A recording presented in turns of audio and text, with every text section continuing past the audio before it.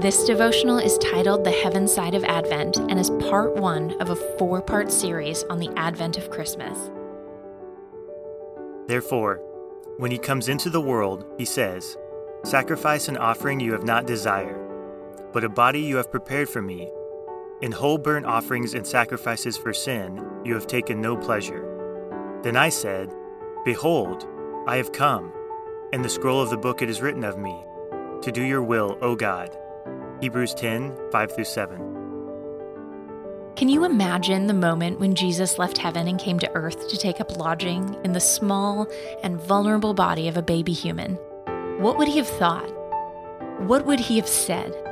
Would he have given a long and emotional goodbye to all he had known for so long? Would a choir of angels sing a song of sorrow or a song of joy? We actually know one thing Jesus said when he left heaven, because this scripture passage tells us, "Behold, I have come to do your will, O God." This is a New Testament quote of Psalm 47-8, written roughly 1,000 years before Jesus was born. The primary characteristic of Jesus' heavenly departure was determination. Determination to follow his Father in full obedience. Jesus left a perfect home, with a perfect relationship where he served as King of creation, and came to earth to redeem a fallen race of creatures by taking their failings upon himself. As 2 Corinthians 8:9 tells us that although Jesus was rich in heaven, he became poor on earth that we, through his poverty, might also become rich. It is the greatest difference between Jesus and any other claim to divinity.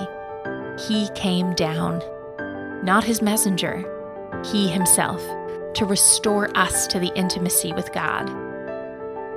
Christmas is the season to celebrate the realities of Jesus' sacrifice and the opportunity it affords us. The chance to be reconciled to him, to be in relationship, in communion with the divine.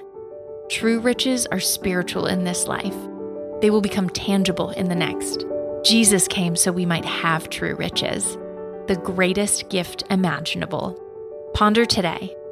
The thing that most separates Christianity from all other major religions is that Jesus himself came down to earth, mingling intimately the humane with the divine.